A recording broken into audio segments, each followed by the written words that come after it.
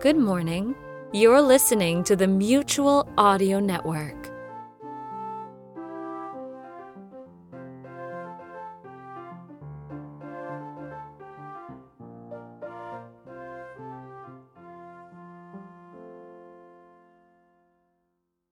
The following audio drama is rated G for general audiences.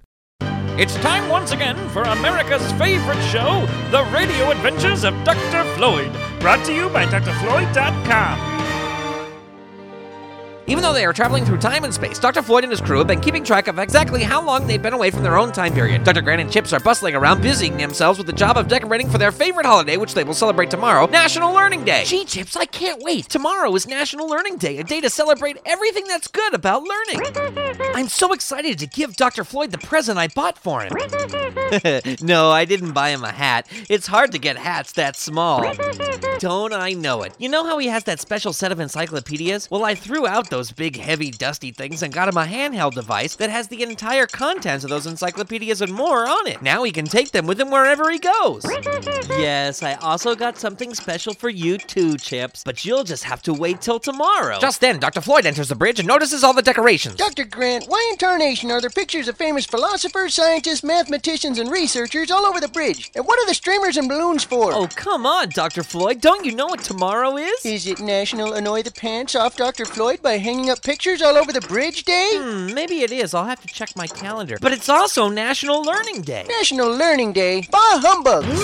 Dr. Floyd, learning is not humbug. Learning is very important. It is indeed humbug, Dr. Grant. I have been the world's most brilliant scientist for many, many years now. I know everything there is to know, including the fact that I know everything. Isn't that ironic? Dr. Floyd, no one ever stops learning. Humbug! Humbug, I say, and I'll say it again. Humbug! Now take down these infernal decorations. But Dr. Floyd... No buts, Dr. Grant. Take them down. Dr. Grant and Chips reluctantly start removing the decorations from the ship's bridge. The rest of the day, they spend completing their duties on the ship, and by the time it's time to go to sleep, everyone is in a lousy mood. Dr. Floyd retreats to the lounge to relax and work on his memoirs a bit. At 11 o'clock, he starts to doze off until he's awakened by a strange noise. Floyd. No, 5 more minutes, Mommy. Floyd. What, huh? Who's that? Who's there? Dr. Grant, is that you? Dr. Floyd. Ah! Quit it! You're scaring the dickens out of me! Who are you? What do you want? Just then, a ghostly white figure appears in front of Dr. Floyd. He is a tall man with a pith helmet on his head and glasses. He wears a khaki vest and is floating a few feet above the floor of the ship. He is wrapped in several strands of iron chains. Answer me! Who are you? Has it really been that long, Dr. Floyd? Have you forgotten me so soon? Well, you look a little bit like Dr. Doug. He was kind of pasty white like you, but you can't be him. I am Dr. Doug, your long-lost protege, and I was allergic to the sun, that's why. I must be dreaming, that's all. This is just a bad dream brought on by too many Mountain Dews before bed. Yep, that's it. Just a little dreamy-weemy. I am not a dream, Dr. Floyd. I'm very much real. I have come because you have forsaken learning. Learning? Bah humbug!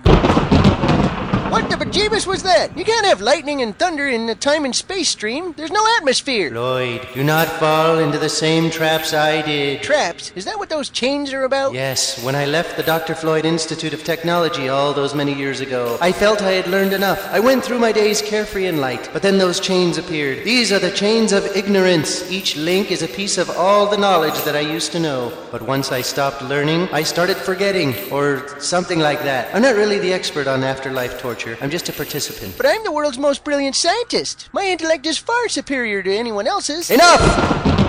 Tonight you shall be visited by 3 spirits. The first shall arrive at midnight. Oh, great. Well, I'll set out some cookies for him. You jest, but soon you will see. Do not let the chains of ignorance take hold of your soul. Beware the chains! Beware! And don't forget the cookies. Chocolate chip is always good. And with that, the spirit of Dr. Doug was gone. Dr. Floyd sat for a few moments, watching the spot where Dr. Doug disappeared. He then got up and shuffled off to bed. Learning. Humbug. Dr. Floyd had only been asleep for a few moments when the clock on the bridge began to strike 12. Asleep in his canopy bed, Dr. Floyd is unaware of a small light that has started glowing above him. The light starts growing brighter and brighter until it is blinding, and this is what finally wakes Dr. Floyd from his slumber. What in tarnation is going on? Who turned on that light?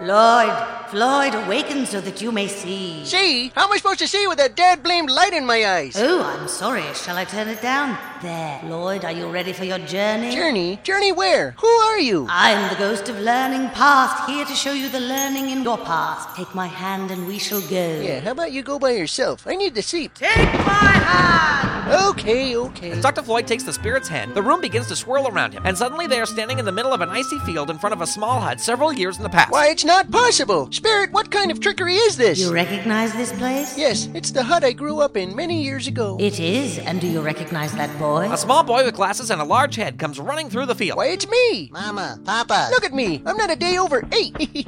And look at my big, beautiful head. Dr. Floyd's parents come out of the hut and embrace the young Dr. Floyd. Mama, Papa, do you know what day it is today? Why, I do believe it is National Learning Day, is it not, young Master Floyd? It is. It is the greatest day in all the world. A day for all to celebrate learning. And we have a little surprise for you, Floyd. Mr. and Mrs. Floyd produce a large, heavy box and set it down in front of the young Dr. Floyd, who immediately tears it open. Why, Mama, Papa, it's a set of encyclopedias. I'm the luckiest boy in the world. Look at how excited you were, Floyd. Look at how learning inspired you so. I still have those encyclopedias. They're my favorite possession. I just don't know what I'd do if I lost them. Yes, well, maybe you shouldn't get too attached to inanimate objects. Just a suggestion. As Dr. Floyd reminisces, the scene fades away. Now Dr. Floyd and the ghost of learning past are standing in front of a large ivy-covered building. A banner hangs above the door saying Junior High Learning Day Dance. By Jove, it's Fezziwig Middle School. This is my old school. Just then, at junior high school age, Dr. Floyd comes rushing out the door. There I am. Look at how strapping I was as a boy. Do you remember this evening? Why, this was the evening I was voted most likely to become the world's most brilliant scientist. Dr. Floyd is then followed out of the door by a girl with pigtails. Well, I'll be. It's Rebecca McGillicuddy, my junior high sweetheart. The girl slowly walks over to the young Dr. Floyd. Floyd, I just wanted to say congratulations. Gosh, thanks, Rebecca. You are so smart, and I really admire that. I was wondering if maybe next week we could be lab partners in chemistry. The young Dr. Floyd's face turns a bright red, as does the older Dr. Floyd's face. Just then, 3 boys creep out the door and start making snowballs behind Dr. Floyd and Rebecca. Well, gee, I'd love to be your lab partner. Ow, my eye! Come on, smart guy, why don't you find a way to stop these snowballs? Yeah.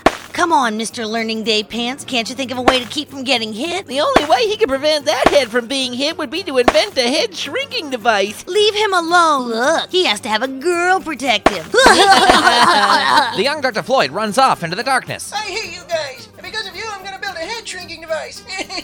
As Dr. Floyd watches this scene play out, tears come to his eyes. Spirit, please, I cannot take any more of this. Please take me back home. So be it. We shall go. But remember well, Floyd, the part learning has played in your past. The scene begins to fade, and Dr. Floyd soon finds himself back in his bed. He's breathing heavy and sweating. It wasn't real. It was only a dream. Oh, good. Now I can just go right back to being cynical about learning again. What a relief. CP time. It was all just a dream. Dr. Floyd drifts off to sleep as the clock ticks closer to the top of the hour. What will the next spirit show Dr. Floyd? Will his learning hardened heart soften? Will we get in trouble for ripping off Charles Dickens? Find out next week on the Radio Adventures of Dr. Floyd.